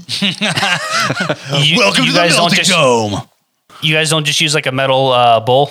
Yeah, I No, tried. we have one with a handle. I tried Yeah. that, and Then you can't get it. You can't get it off the get it griddle. off. It's like suctioned onto the thing. You use the corner of your spatula to flip it up and move it over, And I'll just hand the handle. And it's hot. and then you My just have fingers. calluses on the inside of your hands, and then you just grab it. Got to make your own Yeah. gloves. Kong hands. Okay, so outside the griddles, I think we went over a lot back in the prep of different things to use as far as cleaning and whatnot. Everyone needs a strong pair of long tongs. If you ain't got long tongs, Click, click. you ain't barbecuing and grilling. So Also, squirt bottles to keep like your olive oil in or water or anything like that. I like using those little squirt bottles to keep those things in, and you can squirt them all over your griddle top. when you say squirt bottles, you're not talking like the spraying your hair. You're talking about like a I'm talking about like what Ketchup. ketchup would be like in a diner, like Yeah. one of those Yeah. plastic squeezable. you can You can throw a jizz of like oil onto the grill or Yes. a jizz of Just a- water, yeah. like whatever you need. Just jizz. tons of Yep. things. You can squeeze So- a squeeze bottle, not a squirt bottle. something that I've found to be very helpful. I don't know if you guys use these or not, but Cambro makes what's called a cam tray, which is it's like a cafeteria tray, but I use it all the time to Yes. like carry a set of like whatever I'm going to need, bowls, plates, ingredients that goes out to the grill on one of those, and then my finished food comes back inside on one of those. Very, very helpful. I think that's perfect. Yeah. I use baking trays for that. That works too. Jeremy's the MacGyver. Like, I of the barbecue have- world. I have cam trays, and I'm like, why don't I ever use them? I'll take them. You're not going to use them. The barbecue MacGyver. That's right. That's right. So the last thing that you're going to need, guys, this is very crucial. Stock up. Yeah. Stock up on your reload, y'all. Get the tank sizes. Yeah. You don't want to have to ration out from the smaller bottles. Nope. Just go ahead and get the big dogs so you can be dropping them huge payloads all over your meats. Hey, we have a code for TRP, right? Oh, yeah, you're right. I forgot. Yeah, use code TRP21, and that gets you free shipping on reloadrub.com. Plus, we're going to throw in a little extra freebie A little something in there. Yeah. from the TRP crew. That's right. Just a little something from us. So and since we're getting commercially on it, if you order your meat for this grilling season from Halteman Family Meats, you can use code TRP21 there and save 15%. Yeah. Yeah, you can. Back to the show. Now, beers. What kind of beers do you all like? And I know we got to go to a bake. God almighty. I'm not even had anything to drink hardly. Let's go to a bake, guys. We're gonna bake. Bake sale. Is this our sourdough update right now? Yeah, we're doing it. Okay. All right, if calories aren't counting, I'm going for either the Stella Artois Stella. or a PBR. If I want to go a little crafty, a little flavorful, I'm going for those Southern Grists, those fantastic specialty beers. What about y'all? I have a couple of I like those Southern go-tos. So I keep a case of PBR in the fridge just because they're inexpensive, they're delicious. Like that's universal, right? Anybody can crack one of those and enjoy it. But I also like to keep. I've talked about it on the show before. It's a beer called Homestyle, made by Bearded Iris in Nashville. So good. That's probably my favorite. And then a backup is a beer called Gerst. Which is from Yazoo in Nashville. That one's also very, very good. So I would love to have all three of those in my fridge at any one time. You should do that. Treat yourself, sir. Yeah. Treat yourself. I can't keep them is the problem. When I have them, I drink them. What about you, Jeremy?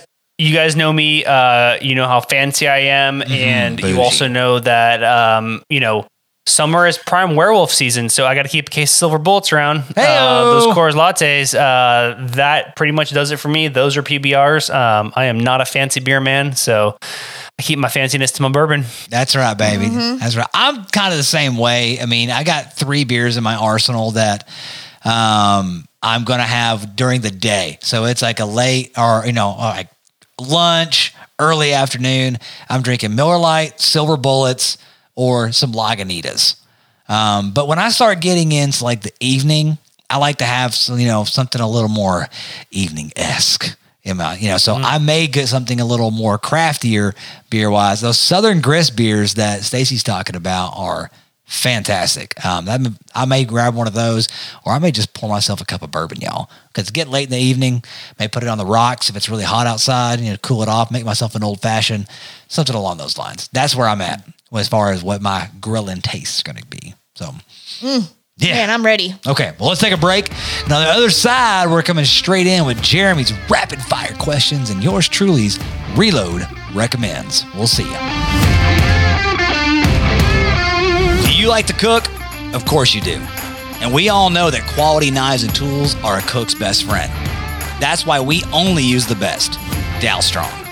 Dalstrong has the highest quality, sexiest knives I've ever laid my hands on. Any knife that you would ever need, they have it. But they don't stop there, guys. At Dalstrong.com, they also carry block sets, aprons, cookware, culinary tools, and even everything you need to maintain a kitchen's best friend. So guys, run. I said run to Dalstrong.com and use code ThatReloadPodcast. I said ThatReloadPodcast to save on the finest brand in the game, Dalstrong.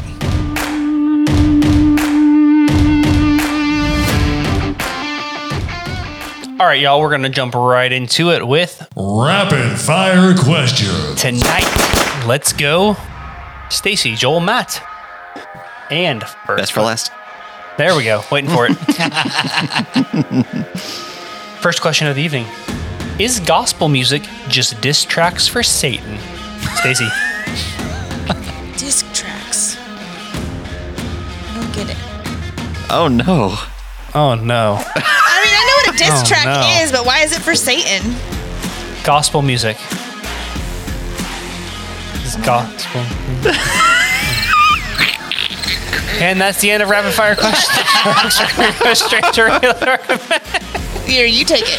I don't get it either, because I'm saying hell no. That shit's for the Lord Almighty, not for Lucifer himself. Is it diss track? Yeah. Oh. So it's putting I thought you Satan said down. disc. I thought you said I thought disc. you said disc track. No, diss. A diss track. Oh, I Yes. heard disc track. I heard disc. I too, forget with you guys are so old. You with know, a- like You were thinking Yeah, and CDs. I'm like, why would Satan want to listen to gospel music? Yeah. like a compact disc we had in our cars years ago. Yeah, that's what I thought you meant. Compact disc. It's in like, my come on, Model Grandma. T Ford. All right, so that felt. Throw that one out. You kiss my ass. Matt, you even want to take a stab at that? I mean, it's. I felt like I had to help you explain it, so I've already answered. I heard disc you've already track. answered that. I heard the cut in there too. I think he does it on purpose and then doesn't pretends he said something else. Just, Matt got it. he knows. Y'all are in on it together. is Y'all what are it was. sitting next to each other. Hours away. Yeah, hours away. There we go. What animal is the Disney character Goofy? Stacy. He's a dog. Joel. Yeah, he's a dog. Matt. Man, we were just having this discussion the other day because it's like, if he's a dog and Pluto's a dog, why does Pluto not talk but Goofy does? And there's no logical reason. What does There Goofy is a even logical look like? there is a logical reason, and it's because Goofy is a cow, not a dog. He's not a cow. What? Yes, he's a cow. He's not a No, dog. his girlfriend's a cow, but he's not a cow. He is a cow. He has Look him up. whiskers. I'm looking it up. I don't believe this. And cows don't. It No. says dog. Goofy is a tall, anthropomorphic dog. Anthropomorphic. What the hell is Yeah. that? But he's with a cow? Because he's a cow. In Mickey Mouse Clubhouse, his girlfriend's a cow. Yeah, I always call her Get it? Bertha. She's a big cow. Bella or whatever. Her name Yeah. is, what is it? No. I always call her Bertha, and Julie's like, that's not her name. I don't know, dude. Well, whatever. Anyways. right, Maybell? anyways. Is it Riveting. Maybell? Riveting. You guys ready for the next one, or you want to go down this rabbit hole further? Hit us. All right. Stacy, Jeremy. the word wrong is probably spelled wrong in the dictionary. True or false? True. Joel? Word wrong is what? The word wrong is probably spelled wrong in the dictionary. True.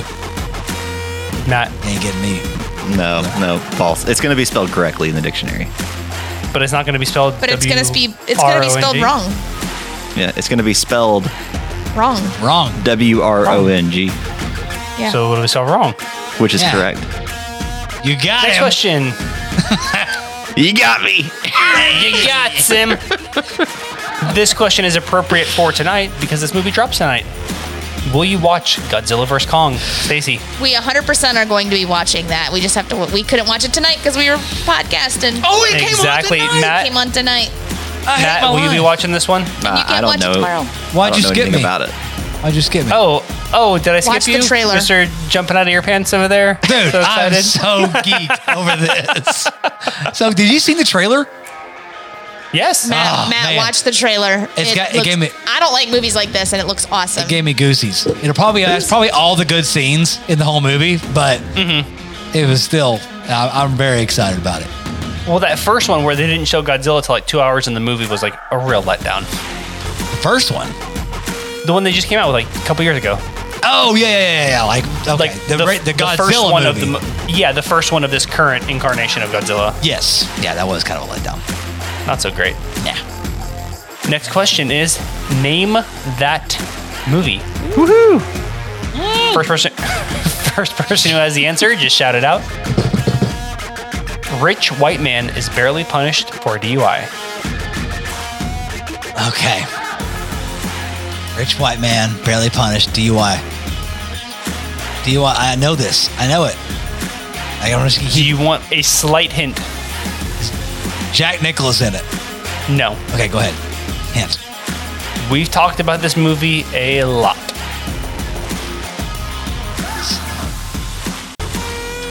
Like a lot.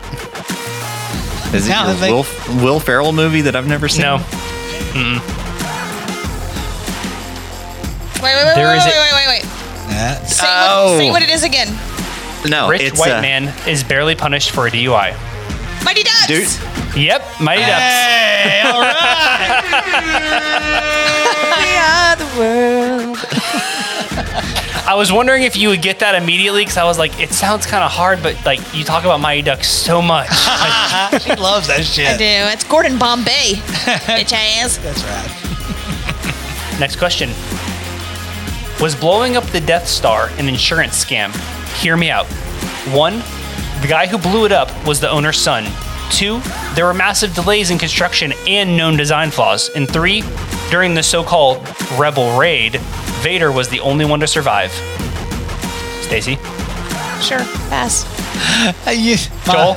Mind blown. I mean, There's an insurance scam. really took it to State Farm on that one. Matt, I know you're the resident Star Wars expert. nerd. I think based on how quickly they built another Death Star, that's the only reasonable reason they were able to do that. That's the only way they had that funding. They got that insurance money. They Yeah. got them clams, them hundos. Exactly. They were ready to go. Stick it to the man. Next question is a listener submitted question. Ooh. In the 1996 blockbuster movie The Rock, starring Sean Connery, Yes. is that a 007 movie? Stacy. I don't even know what it is, so pass. Okay, Joel, have you've seen that movie? Surely. Yes, 100 times. No, it's not. Are you sure? He is an ex-British spy who was captured, thrown in jail for 20 years, escaped the most difficult prison in the world. Like, are you sure? Are you sure that Sean Connery is not playing Oh my God. 007? Childhood blown up. It is. Look at his face. It is. No, It's a 007 movie. And the listener who submitted this was Matt. It's a fan theory that I came across and sent to Jeremy. I was like, this would be perfect. But yeah, if you look at it, it's creepy, or not creepy, but like the timing of the plot line and in The Rock lines up perfectly with like Dr. No, where Sean Connery was 007. Well, I have goosebumps and I'm kind of mad at the same time. Well, I realize I don't watch enough TV. My mind is like really, I'm mind croissanted right now. It's It's a worth big going back one, and 'cause- rewatching. I love that movie. That's a great movie. Love it so Oh, much. it's a What's it called, The fantastic Rock? movie. Yeah. With Rock. Nicolas Cage, Sean Connery. Oh, it's fantastic. It's basically where terrorists take over Alcatraz. You know I'd love that movie. Oh yeah. It's what's the director's name? Bioweapons. Michael Bay or whatever, right? It is Michael Bay. Yep, you're right. Yeah, so big explosions. I mean, just an easy movie to watch. Nicolas Cage is the giant puss turned badass. Yeah, and they have those like green chemical poisonous bioweapons. Yeah, they like things. shove him in the guy's and mouth. he has to like give himself the syringe in the heart He to goes, survive. "Ah," yeah. Great. So good. Good one. And we have a follow-up listener submitted question. Wow. Could you beat a shark in a triathlon, Stacy? No, because the shark can't run or bike. So your answer would be yes. Then you could beat him. Oh, could you See? Could you beat? Could you beat It a? sounded like, could you be a shark? I need you to enunciate. Could you beat a shark in a triathlon? Oh, yeah. Hell yeah, I can. Okay, Joel. All day. All right. I think a shark could probably bike better than I could swim. So no. Yeah, because I mean, like you would have the run, but could you, get the biking down? And If it didn't eat you're your ass. you're assuming he doesn't eat you during the swim. That's Yeah. true. I would So- be so far ahead of him by the time we got to the swim. The swim is first.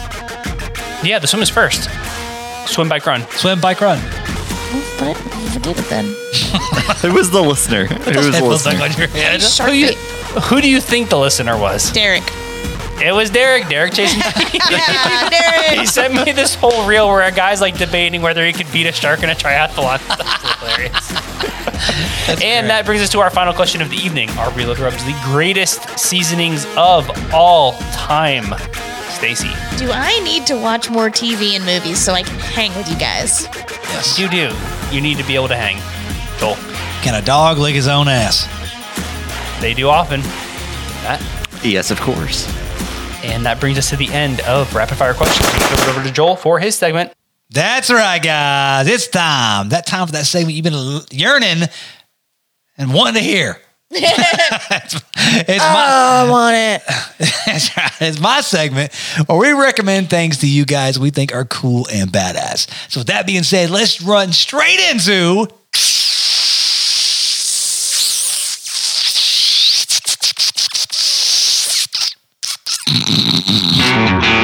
Reload recommendations. Help me, Lord. Had some phlegm there. Oh yeah, okay. So let's roll this thing in. Let's start things off with Matt's music. We're gonna go straight to Jeremy, Stacy, and we'll round things out with yours truly. Matt, what you got, bro? All right, this week for Matt's music, we have California-based American rock band Incubus. So we're keeping on with the springtime album? feel-good throwback jams. Originally released in 2000, this is a song called Drive.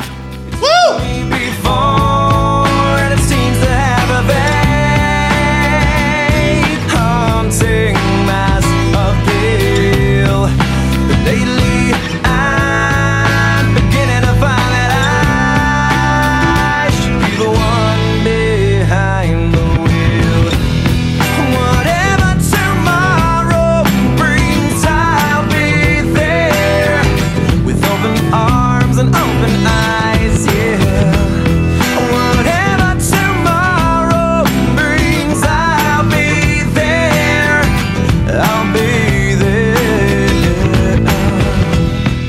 fits right in with the rest of the Chillbilly that we have on the playlist, right? So I have another fun fact for you. Another fun fact. So this week, the fun fact about Incubus is that according to myth and legend, an incubus is a demon who lies with sleeping women, and the legend dates all the way back to Mesopotamia in 2400 BC. So that's where they got their band name. Oh, rapist. Yes. Very nice. A demon rapist. There you go. Well, the demon rapist band brought me straight back to high school, smoking cigarettes in my Mercury Cougar. Mercury Cougar. Man, that really paints the picture. The full head of hair. Oh, it was blowing in the wind. Brother, it was thick back I then. met him after high school and college, so just letting the record straight. I got all the sickies out of the way before I met Stacy. After his all the cougar what? phase. Sickies. Cigarettes. Cigs. Yeah, Yeah. he did. Thank God. What is my sister used to call them Siggy snacks. Siggy snack. I need to go have a right. Siggy snack. Like a Scooby Jeremy. snack. Yeah. We're having a conversation here, Stacy. Little guys are steamroll it terrible with this tonight. segment. Terrible. You're not the ones getting beat over here. I keep getting the. All right, what you got, Jeremy? I'm going to recommend some more TV stuff this week. Kind of been on that kick lately. I recently watched the entire WandaVision series on Disney Plus, and it was good. Definitely worth the time to sit down and watch it. But they also have The Falcon and the Winter Soldier. They have 2 or 3 episodes out now, and that one is actually really good.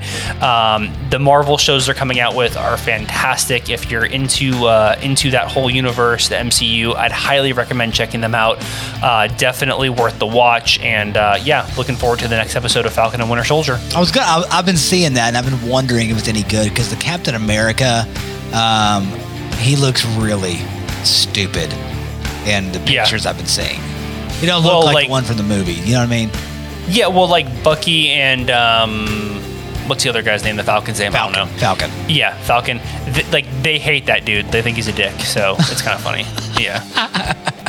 Okay. All right. Well, I'll have to put those on the docket. So, Stace, what you got, girl? All right, so my recommendation is a snack. I'm actually not a huge fan of goat cheese typically, but my sister-in-law had a charcuterie spread the other night, and she had gotten at Publix, so if you have a Publix nearby, this log, it was a blueberry goat cheese. And it was so creamy. It wasn't overly pungent of a goat cheese like you typically find.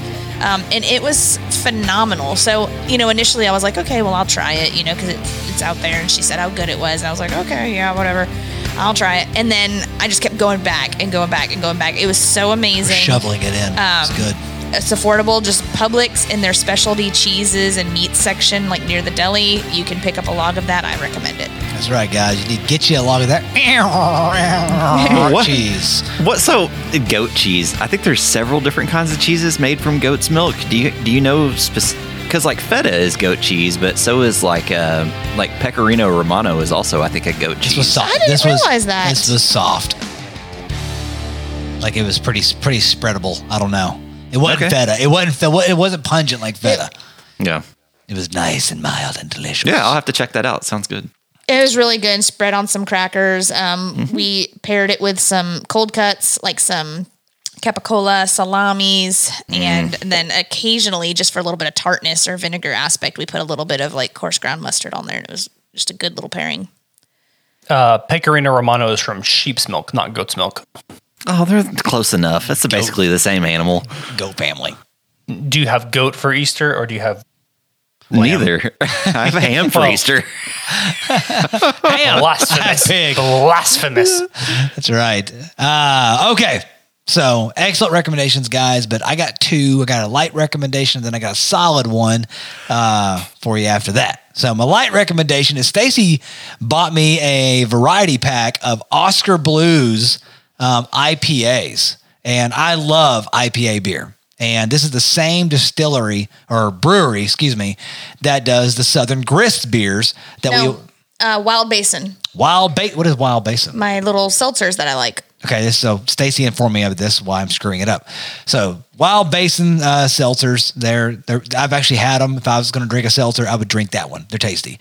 But same brewery, whatnot. These are very tasty. They got the double IPA, your regular one. They've got one that I'm drinking right now that is a hazy IPA, and it's very, very tasty. But anyways, if you're looking for some good IPAs, try the Oscar Blues Variety Pack. Yeah, I know if you got a Total Wine near you, you can get them there.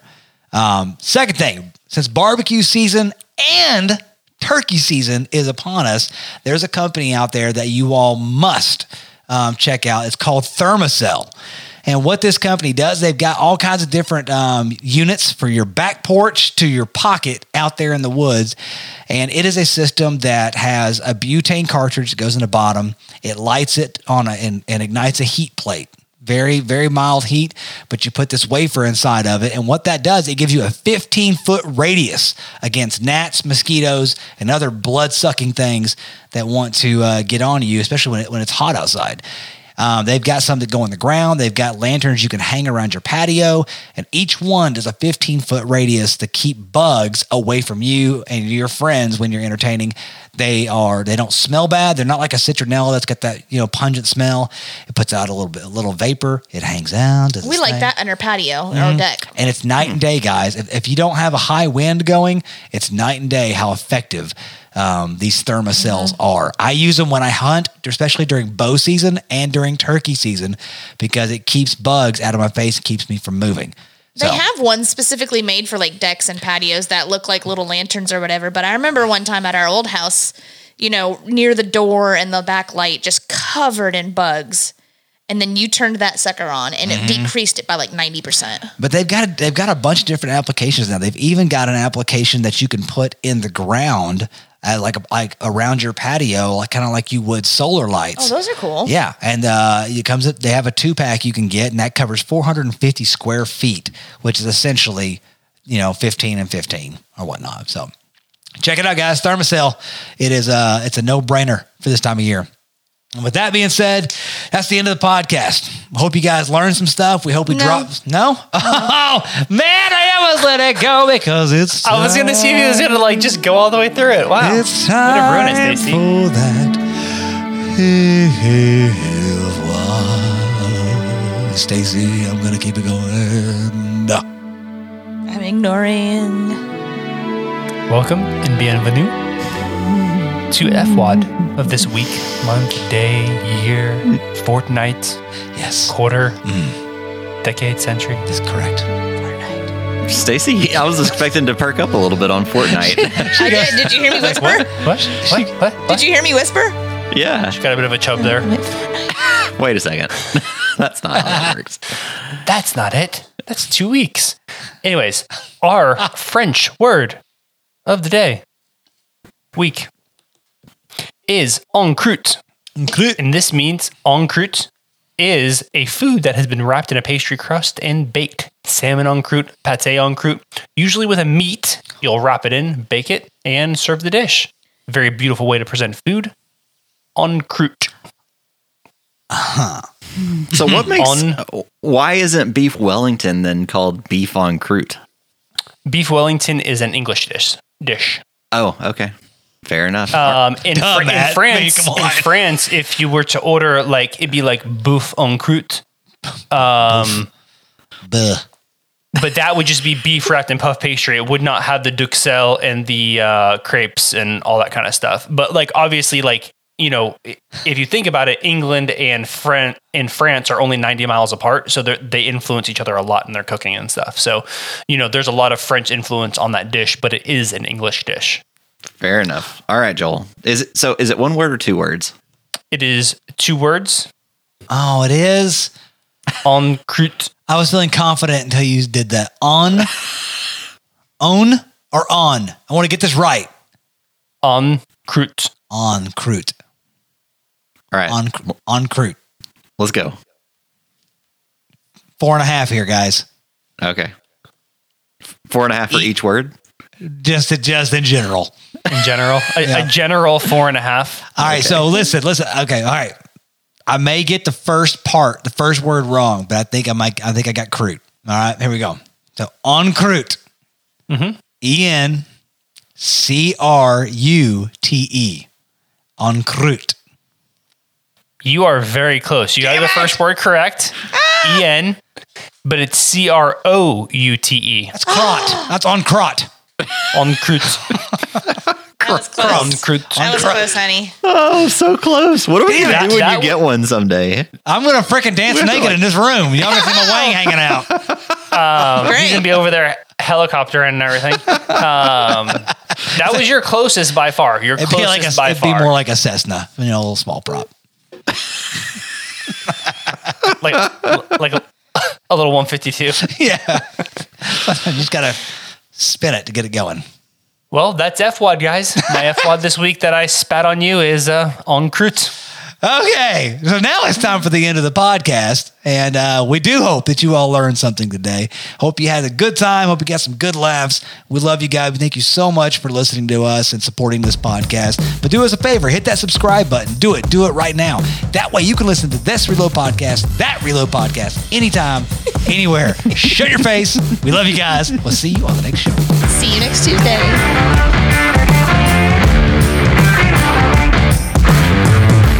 This podcast is brought to you by Reload Rub and Seasoning. Head to reloadrub.com to pick up the full arsenal of our delicious blends, perfect for amping up your next meal. No MSG, clean ingredients, and a portion of every sale is donated to Hungry Heroes, serving those who serve others. So head over to reloadrub.com and order yours today.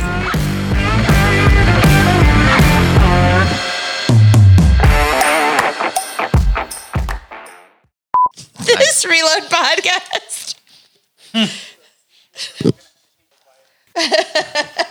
Oh my Go buy God. those Struggle bus. domains before anybody else has a chance to. I didn't hear you. I said, are you ready? That's much better. We thought it was funny. That's one of my pet peeves when you go to concerts and they say that. Oh. We didn't think it was funny because we're not in on the joke. I know. I hate when they do that. You're at like a conference or church or anything like that, and they do Oh, yeah. that. I'm like, They're like trying to hype up the crowd I would love to be a part of an inside joke one day. someday. Someday. One day.